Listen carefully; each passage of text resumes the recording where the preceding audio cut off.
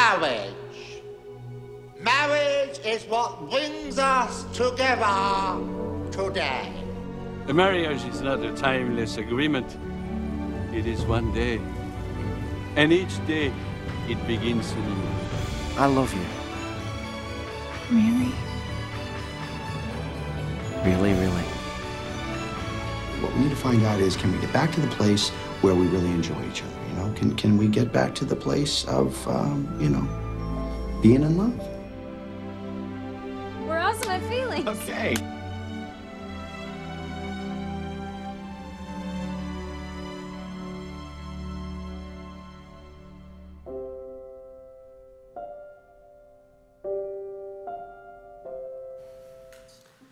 Good morning. Sure glad to have you here. Was watching that video on the marriage conference and then your reaction, and you just don't know whether you should laugh or be embarrassed or like, that shouldn't be happening in here. Or, yeah, I we took a great chance with that. And I'm not sure either, to be honest with you. I want to welcome all of our campuses, all of our friends, all of our visitors. Sure glad that you're here today. I think you'll enjoy it. Our series is called Summer Blockbuster. Today I'm going to teach about marriage. It's not a series about marriage. What we did is our summer series, we realized people are in and out, people are on vacation. There's just a lot of stuff that happens during the summertime. Same for the pastor, same for the staff. I mean, I just got back from my vacation a couple weeks ago. So when we came to the summer, what our thought was, you can't really regroup. We do like small groups and all that stuff in the fall. You just can't run them through the summertime is what we found. And rather than condemn people and rather than make it difficult, and rather than just move on without our church, I mean, how dumb is it to lead, turn around and nobody's following you? You're not leading, you're taking a walk by yourself is what it all comes down to. So we just learned, hey, look, let's just work with the natural rhythm of where our people are at and lead well inside of our church. So we tried to design a series that we felt like people could come in and out of without feeling like, okay, I didn't hear last week, so I'm not sure what this week is about. So there's sort of like each one stands alone, and yet you wouldn't feel like you missed something if you weren't here. So each one's kind of been about a different subject. This one today just happens to be about marriage, and it works out because we're advertising a marriage conference that's coming up. And I'll go there in just a second.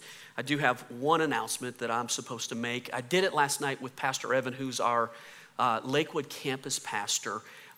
It doesn't affect you directly. It doesn't concern you directly, but it's a matter of getting information out to everybody. Evan's been with us in total about 14 years, served as a youth pastor here, served as a business administrator at one point, not his gifting necessarily.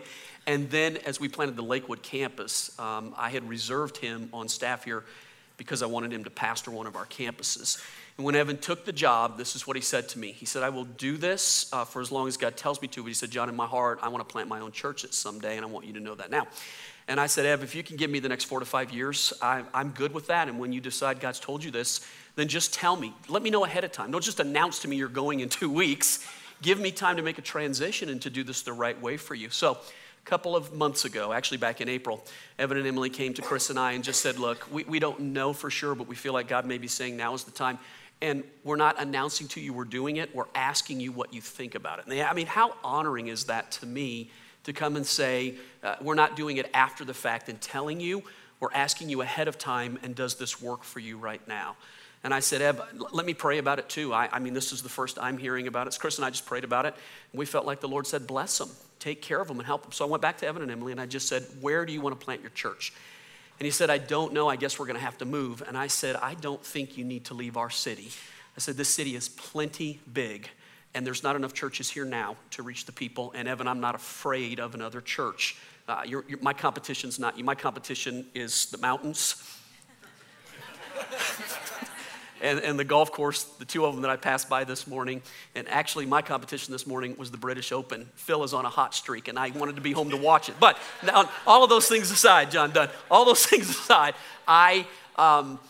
another church is not my competition, especially one where I know the guy is building the kingdom of God. So Evan and Emily are going to make a transition sometime in September. They'll leave here. They want to launch it in 2017, and none of this is finalized yet as far as the name, where he thinks the Cherry Creek area, the Glendale area, Evan grew up there and just feels like, there's nothing really planted over there. And he wants to go over there and plant. And I want to bless him. This is in my heart too. So I want you just to hear this. Evan's not done anything. This isn't a nice way for us to get rid of Evan because he's done something wrong. We believe in Evan and Emily. We believe in what they've done for us. So here's how I want to do it. When we get to September and he leaves, we'll do a big going away thing. I thought what would be fun to do is wait till he gets a little further. Once he knows the name of his church and where it's going to be at, I'll have him come back and I'll actually give him the weekend so he can just talk about what God's doing, where God's going to be doing this in his life. And then let's take up a tremendous offering and help them plant this church in the right way. Let's get them off the ground. Let's show how the kingdom of God should work in our city. Not afraid of other churches, but we embrace other churches because it's about his kingdom and not our kingdom. Do you believe that? And that's what we can do with it. So I just want you to hear that again. I know some of you are like, I don't even know who you're talking about. I get that. He teaches up here from time to time. He's the real studious one. Now you know, don't you? You know exactly which one, huh? So he's the one that is able to converse in Hebrew and Greek. So that's Ev, and we will miss him, and yet at the same time, I'm so thrilled for him and Emily and what they're doing, and I'm glad we're able to do this together. So let's go ahead and we'll jump in. Transition, I'm going to talk about being captivated in your marriage today. Captivated in your marriage. Proverbs chapter 5. Verse 19, I used the second part of the verse, but I'll explain the first part too. The writer of the Proverbs just simply says, let your wife's body satisfy you. And then the second part of it just simply says it this way, right here, may you always be captivated by her love. I love the word captivated right there. It means to be interested. It means to be excited. It means to be undivided in your attention towards something. Now, let me just talk about this real quick. Captivated, and that word can go into many different. Look, when I teach, I want you to be captivated, but not the same way that you are with your husband or your wife. I want you to be interested. I want you to be engaged. But when you leave here, you can be disengaged. What this is saying is never be disengaged. Now, it's a thought. It's a high thought. It's a lofty. It's a great idea. It's an ideal. Is it really possible to always be engaged that much? So I'm going to teach about it a little bit and talk about it. Try to get you to a place where maybe you can just open your heart for God to do something really cool today. But let me go this direction. As I read the scripture, I'm putting this all together. Two quick thoughts in my mind. The first one, the word captivated here is really talking about passion. You want the word for it is passion. Be passionate towards your spouse. Don't just be in it, but be passionate towards that person. So when I was thinking, I think it kind of means the idea of like a fire, let a fire burn there. So let me just two quick thoughts. The tendency of all fire, right now in the western part of the United States, what are there, 32 fires burning or something like that in like 7 or 8 states? I mean, thousands and thousands, tens of thousands of acres. Here's my thought to you. Regardless of how long they burn, all fire has one tendency. Tell me what it is. What's the tendency of all fire? Eventually it's going to go out. If it doesn't have the fuel, if it does not have all the ingredients that it needs in order to burn, all fire tends to go out. So look at me. All relationships, all of them, and especially the ones between a husband and a wife, initially tell me that fire doesn't burn hot. You don't have to throw a lot on it. What brought you together was that there was a lot of material to burn.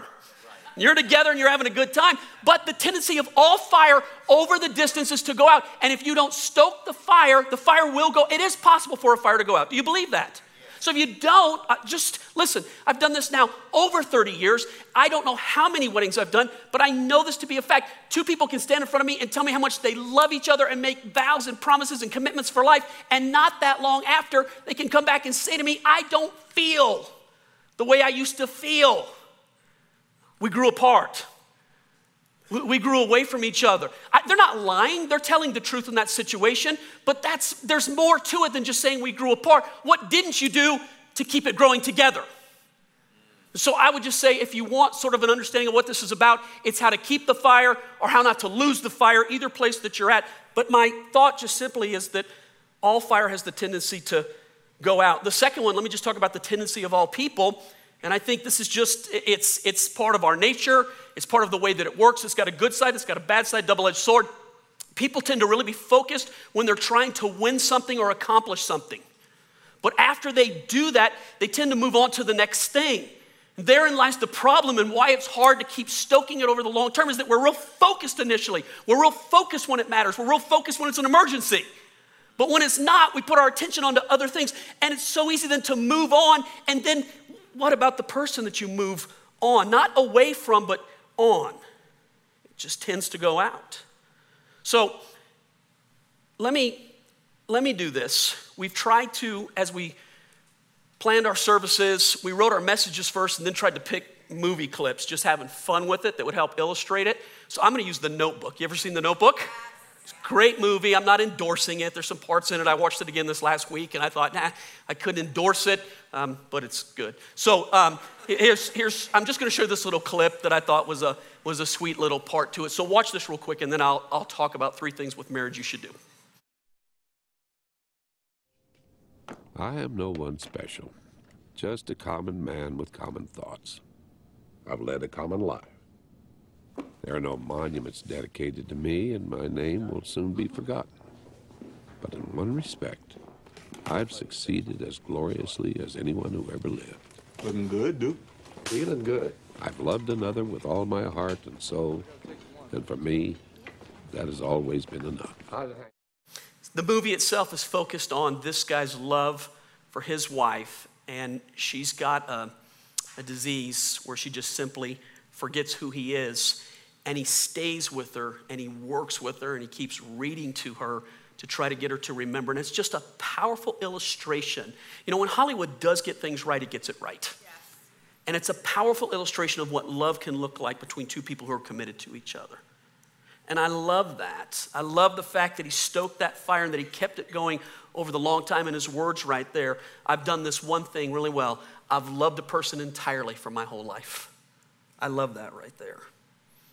So let me give you 3 things that would help to stoke it, help it to keep it from going out. 3 things that are not from a book. They're not from somebody else's teaching. They're from my own life. I had coffee with a friend this week from the church. This is what the guy said to me. He said, here's why I go to the church. You stand up and fillet your heart every week in front of us. I thought I was being real. I didn't realize I was taking a knife to my heart and opening up every little part. I hope it'll help. I hope maybe it'll encourage. So first one just simply is this. Want to make it the difference? The first one just simply, marriage is a choice. Marriage is just simply a choice. I know that kind of takes the romance out of it. It kind of takes the fire out of it. It kind of takes the passion out of it. But the truth is, the goal of marriage is not simply to be married for a long time. Right. Follow me on this. Yep. I'm not standing up here espousing that regardless of how it is, just hang on. I'm actually saying to you, here would be the goal, be married a long time, but be passionate towards each other over the long time. There would be the goal in what you're trying to achieve. So when I first started the church, it's 18 years ago. I was 36 years old, and I'd only been married at that time. We were in it for about 12 years. And I'm trying to teach people who had been married 3 times as long as I felt very inadequate to be able to teach. I thought talking to somebody that's twice as old as I am about marriage, who's been married so much longer, go through so much more. I'm still raising kids. Their kids are married, and they have kids. And I felt so unqualified to teach those people. And I thought I'll stand up and somebody go, okay, what do you got to say, Junior? And so I just did it the opposite way. I thought I'll let you teach us. So I asked everybody that had been married more than 25 years. And in our church at that time, believe it or not, I had an older demographic at that time. And so I had more than 20 couples who had been married more than 25 years. And I just sent it out. I wrote just like a few questions. And I said, would you just fill this out at your house, bring it back to me, and I'm going to incorporate it into the message. And so one of the questions I asked is, how did you make it 25 plus years? And I was hoping to hear something like, we went to Hawaii every year because I thought I can incorporate that into our marriage. Or we dated each other. All the things that are out that are good. And there's nothing wrong with those things. Here was the thing that surprised me more than anything else. The one answer, they didn't all say it in the exact same words, but they did say the same thing. Here's what it was. We've been married this long because we chose to be married this long. Regardless of the ups and the downs, regardless of the good and the bad, regardless of when it was flush and when it was not, when it was chicken and when it was feathers. Either way, we chose to stay married to each other. Now, I stand up to teach this message. This year will be 33 years in my marriage. And I'm excited about that. Chris is too. She's here she's not here right now. She heard the message last night, though, and she applauded when I said so. I had a kid walk up to me right before the service, and he goes, man, your shirt looks like wallpaper. Wallpaper. Now, you know, he's about 10. No 10-year kid, no 10-year-old knows what wallpaper is anymore. I bet his dad sent it. Go tell the pastor his shirt looks like wallpaper. So I've been self-conscious standing up here the whole time. Like, I saw myself, I'm like, God, it does look like wallpaper. This is the last weekend I'm wearing it, so say goodbye to the wallpaper shirt. 33 years. So let me fillet my heart a little bit. And let me be real, and I did ask Chris for permission to do this. As much as I would love to stand up here and say we did this right for the entire 33 years, let me tell you the truth. There have been a few times, and I'm not proud of them, there have been seasons, not days, seasons, where we didn't feel like being married. There were times, and again, I'm not proud of it. I'm not saying this is the right way. I just said this is human, and I've been there, and I know some of you have too, where the only thing that held us together is we had 5 children we were holding on to. I was the product of a divorced family, and I didn't want my kids to feel what I felt when I got to be an adult. There were times that being the pastor of this church, I knew my responsibility to you and what it would mean to you if I tripped up like that. And so between us, there was nothing more than the fact that we chose during the difficult times to hold on to each other, but I had responsibilities outside. I would just say this to you. One of the great things that you should do, get as many relationships that are good in your life as you can, because they help to keep you moored when you want to drift. And everybody is prone to drifting. Do you believe that? I don't care how strong you are. I don't care how much you love God. I don't care how fastidious you are in your study. Everybody goes through ups and downs. That's the human condition. That's the sin nature, and we all stumble. So by the way, so that you understand, if you're sitting here and you're like, I couldn't make it, I have no judgment against you. I have no advice of what you should have done. There, by the grace of God, I stand here right now teaching the message that I'm teaching, so there's no judgment here whatsoever. My hope would be that if you did let go and you decide to do it again, do it forever. Do it the right way. Hold on. But if you didn't, please hear from me, man. There's no judgment. Again, longevity isn't the goal. Longevity with passion is the goal. So, Pastor, where are you right now? You and Chris are just holding on to each other because of grandchildren now? No, here's what seasons come and seasons go. And if you will do the things that I'm suggesting right now, believe it or not, you can restoke a fire between two people. The thing that got you there can get you there. Which would lead me to my second thing. Think about this. See if it doesn't make sense to you. Marriage is not intuitive. Relationships initially are very intuitive. If you're in a relationship with somebody, it's because it's easy and it's intuitive if it's new. You can talk easy. You just get along. You have a lot of common interests. There's just something there that brings the two of you together. But initially, it's intuitive. But listen to this. Marriage initially might be intuitive. But if you want to go the distance, I wrote it this way. You can begin by being intuitive, but you're going to thrive by being on purpose in your marriage. You've got to do the things to learn. You've got to become smarter. It's enough to get started by being intuitive, but intuitive won't get you there for the long haul. You've got to become on purpose. You've got to become smart. You've got to learn how relationships work. You've got to learn what, let me just real quickly, I'll give you 3 things that you could do today that would help you with that. The first one, read The 5 Love Languages by Gary Smalley. The premise of the book simply is this: every person on the earth, regardless of where they're from, speaks one of 5 primary love languages. One of them is gifts. One of them is words of affirmation. One of them is touch. One of them is acts of service. I can't remember the 5th one right now. What did you say? I remembered. I wanted to see if anybody else knew exactly what it was. Quality time. Here's the problem. Whatever language you speak, you'll marry a person who doesn't speak it. Mine is gifts. When I want to say I love you, you're my friend, I buy stuff for people. It doesn't have to be expensive because it's the thought that counts. Whoever phrased that, they wrote my life. I'm a gift person. So I give gifts, but guess how I want to feel love from someone? All I need is a gift. Give me a pen. Give me a bookmarker. It's the fact you thought about me enough to do something like that for me, but I didn't marry a gift giver. I married an acts of service person. Here's what tells her I love her. If I fill and clean out the dishwasher, here's what I want to do. Let me buy you a new dishwasher. So early on, I'm buying stuff like crazy and it's not getting through. So I think I need to buy more expensive stuff. And I'm screaming at the top of my lungs, I love you. And what does she hear? Speaking a foreign language to her. What is she doing for me? Oh my gosh, she takes care of our house. She makes sure everything in my life is just so easy. And so she just runs and serves all the time. All I hear, you're not buying me anything. Why don't you love me? Sounds so stupid, doesn't it? It just sounds like it's oversimplified. Learn your spouse's love language and just do it a few times and watch what happens, man. Watch what happens. If you're really intuitive, if you're not intuitive, you don't know what your spouse's love language is. And many times people are not intuitive as they think they are. Figure out what it is and begin to do that thing, because when you do, you speak the language. Let me give you another thing that you could do. We have a marriage conference coming up.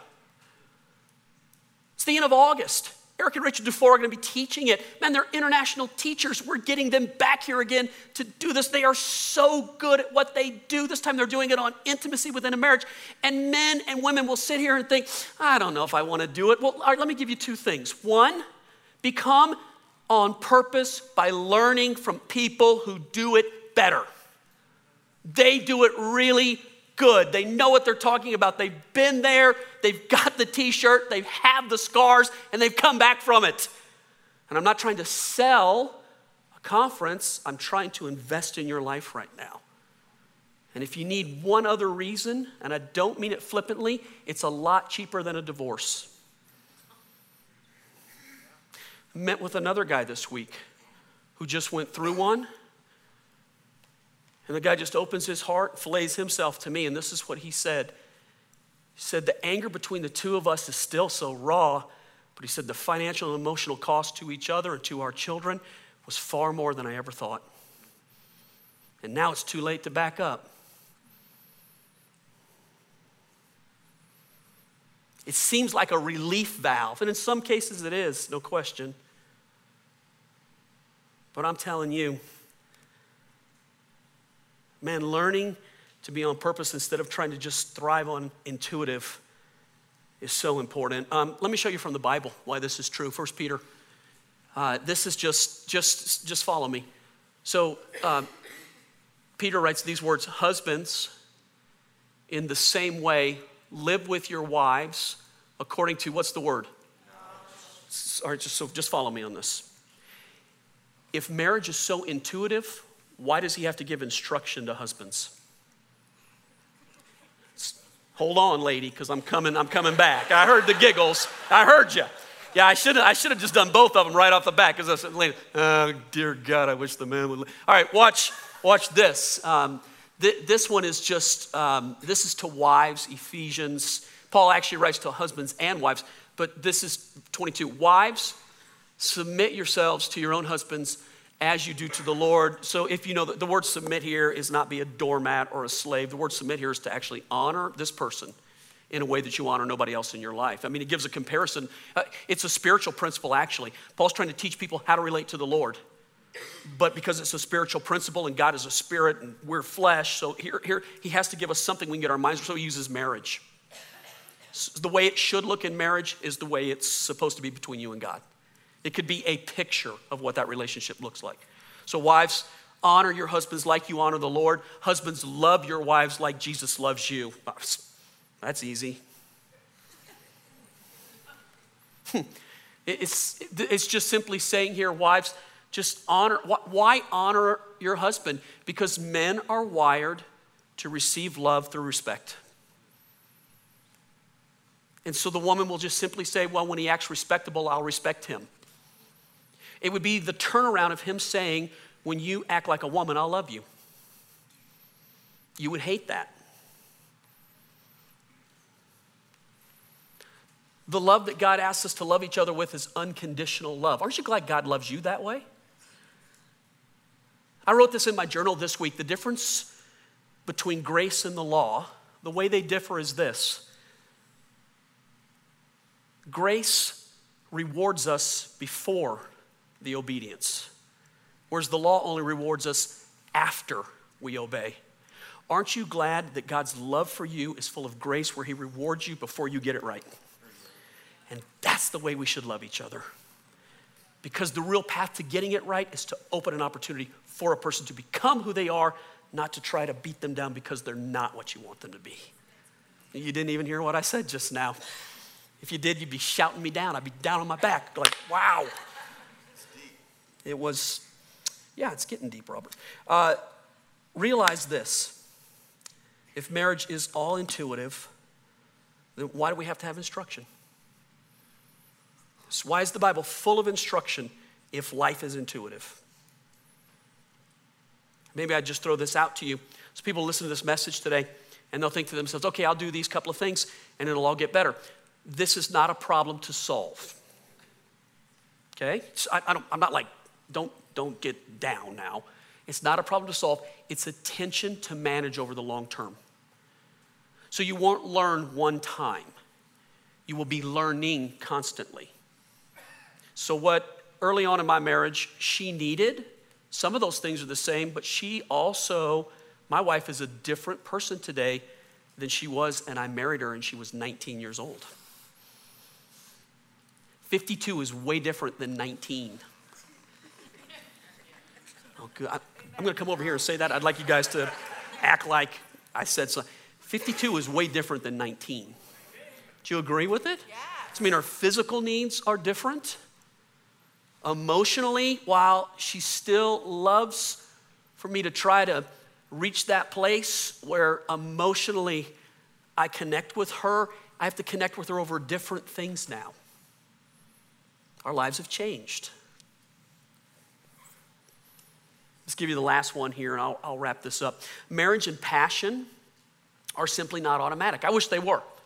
And sometimes they are, but not always. They're not always synonymous. Just because you're married doesn't mean you will always be passionate.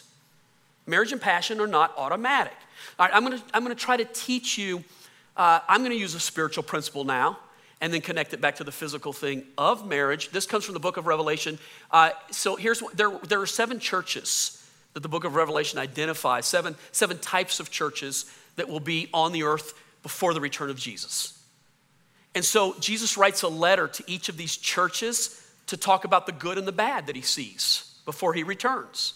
So this is a letter firsthand from Jesus to a last days church. And he just says this, I have this one complaint against you. You don't love me or each other like you did at first. And then he says, make a comparison. Look how far you've fallen from where you started. When it used to be passionate and where you're at right now, look at the distance between those two things. For just a moment, I'm asking you, look at the distance in your marriage from passion to where you are right now. Just consider it. And then look at this. Instead of leaving them there and condemning them, look at this. Here's what I want you to do. Turn back to me, and here's the cure. Do the works that you did at first. If you don't repent, I will come and remove your lampstand from its place amongst the church. Here's what he's just simply saying. If this doesn't change, it's not going to end good. And I don't mean that, again, I'm not talking down, but I am talking strong, and I'm trying to say something to you right now. The ability to replace the passion. You were here and now you're here. What do you do to get back to? Most people think I need a new spouse to feel the way I used to feel. The problem is you'll be the same person when you get to the new relationship. Let me hide behind the, oh my good night. Feel bad for me, I've got on a wallpaper shirt today. Remember the disadvantage that I'm at as I preach this message. So here's where you were, here's where you are, and here's the cure. Go back and do the things you did in the beginning. So let me just throw it out to you. I bet in the beginning, you told your story to each other and you really connected with each other. And what you failed to do now in the past, you're not communicating with each other like you did. I bet you touched each other.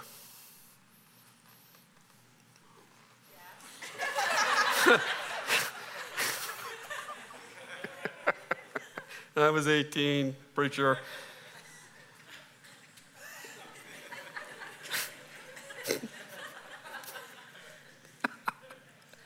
I love to teach, but right now I feel like I would like a shield. I bet you spent time with each other. It's just a thought. It's not every schedule runs the same. Not everybody's love language is time, but I bet there was some amount of time where it was either through quality or through quantity, you achieved a connection with the other person. The one thing I know that can happen in a relationship that drifts is the time element is missing. So Jesus taught it this way. You want the principle? Here's the principle. Where your treasure is, there your, say it out, there your heart will be. So he doesn't say where your heart is, there your treasure will go. And that's what most people do. They try to go off there. Wherever my emotions are, that's where my treasure will be. And that's why in the beginning, your wife's your treasure. Your husband is special.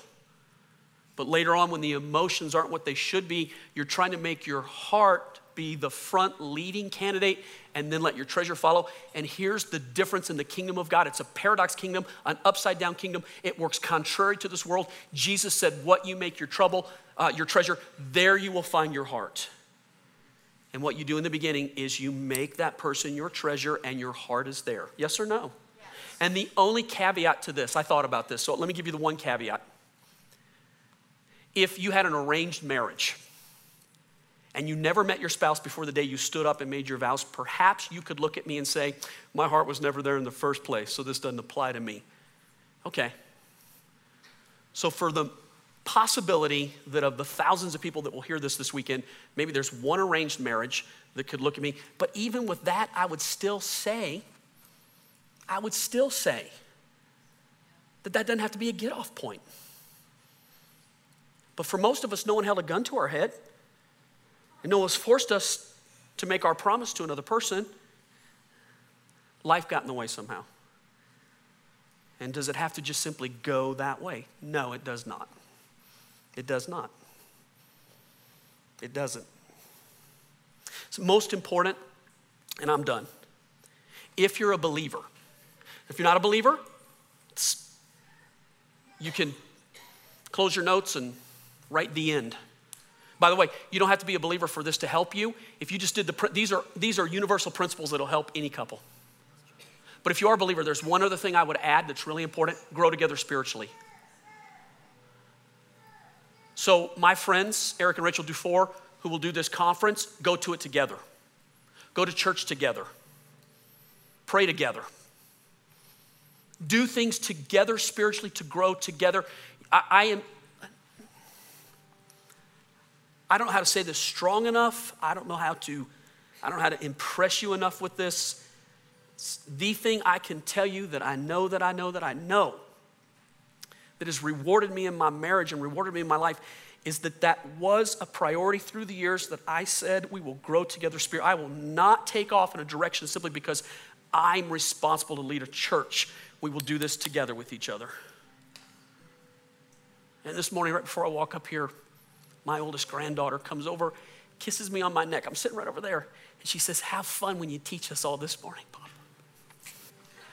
How does money buy that? That's the heritage of the servant of the Lord. And if you sit there and you think, I didn't think it was, I never thought of it. And now that I have it, I realize what God has done for me. And I can trace it back to this thing I know where we served God through the thick and the thin. And I would tell you, if you don't remember anything else, hold on to that, man. Hold on to God. Hold on to him. That's the thing. Don't go out here trying to think I'll have a better marriage or I'll be a better person. Go out of here thinking I'm going to love Jesus more than I ever did before. And watch what God will do with that in your life. Watch what God will do with that in your life. Lord, we love you. God, I thank you for giving us a few minutes to be able just to share, to be able to be together. Holy Spirit, I would pray right now. Folks, your eyes are closed, but your ears open. Listen to what I'm about to say. I'm aware of this in myself, and so I want you to hear me pray this. I realize that sometimes when I teach things, I can be too strong. Sometimes I'm not thinking about a situation maybe that somebody's in. Maybe I taught this in a way that instead of being able to hear what God is saying, you just get focused on what I did. And I'm just asking right now that the Holy Spirit would hide me behind Jesus, and all you could see right now would just be what Jesus wants for you. That you wouldn't trip up on anything else and you wouldn't get sidetracked, but that right now, just what God wants for you would be the preeminent thing that would happen for you. I pray the Holy Spirit could take the truths from Scripture and make them really alive to you. I pray that Jesus would just fill our hearts and fill our lives with what he has for us, and that God's purpose, his good purposes, his dreams for us, those would be the things that would be the reality around us. And maybe you sit here right now and you're like, Pastor, that is the farthest thing from the truth. This is where faith comes into it. By faith, I'm telling you, God has good things for you. God wants good things for you. God dreams a dream. And it's good. And my goodness, I bless you this morning. I pray for you this morning. I pray particularly for couples that are in a place where this message is more painful than it is encouraging. I pray that instead of it being a wedge and a division, that the Lord could use it to be a shelter to bring the two of you together and help you. I pray that where the enemy has come in and just for so long planted tares, and maybe you've believed lies, and maybe there's even been reinforcements that make it seem so true. May the Lord be able today to pull you above that, out of a pit and set your feet on a rock. The end of the matter is better than the beginning. It's what Solomon said. The end of the matter, how it turns out, is better than how it began. May that be true for all of us in our relationships and in our lives. I pray it in Jesus' name. Amen and amen.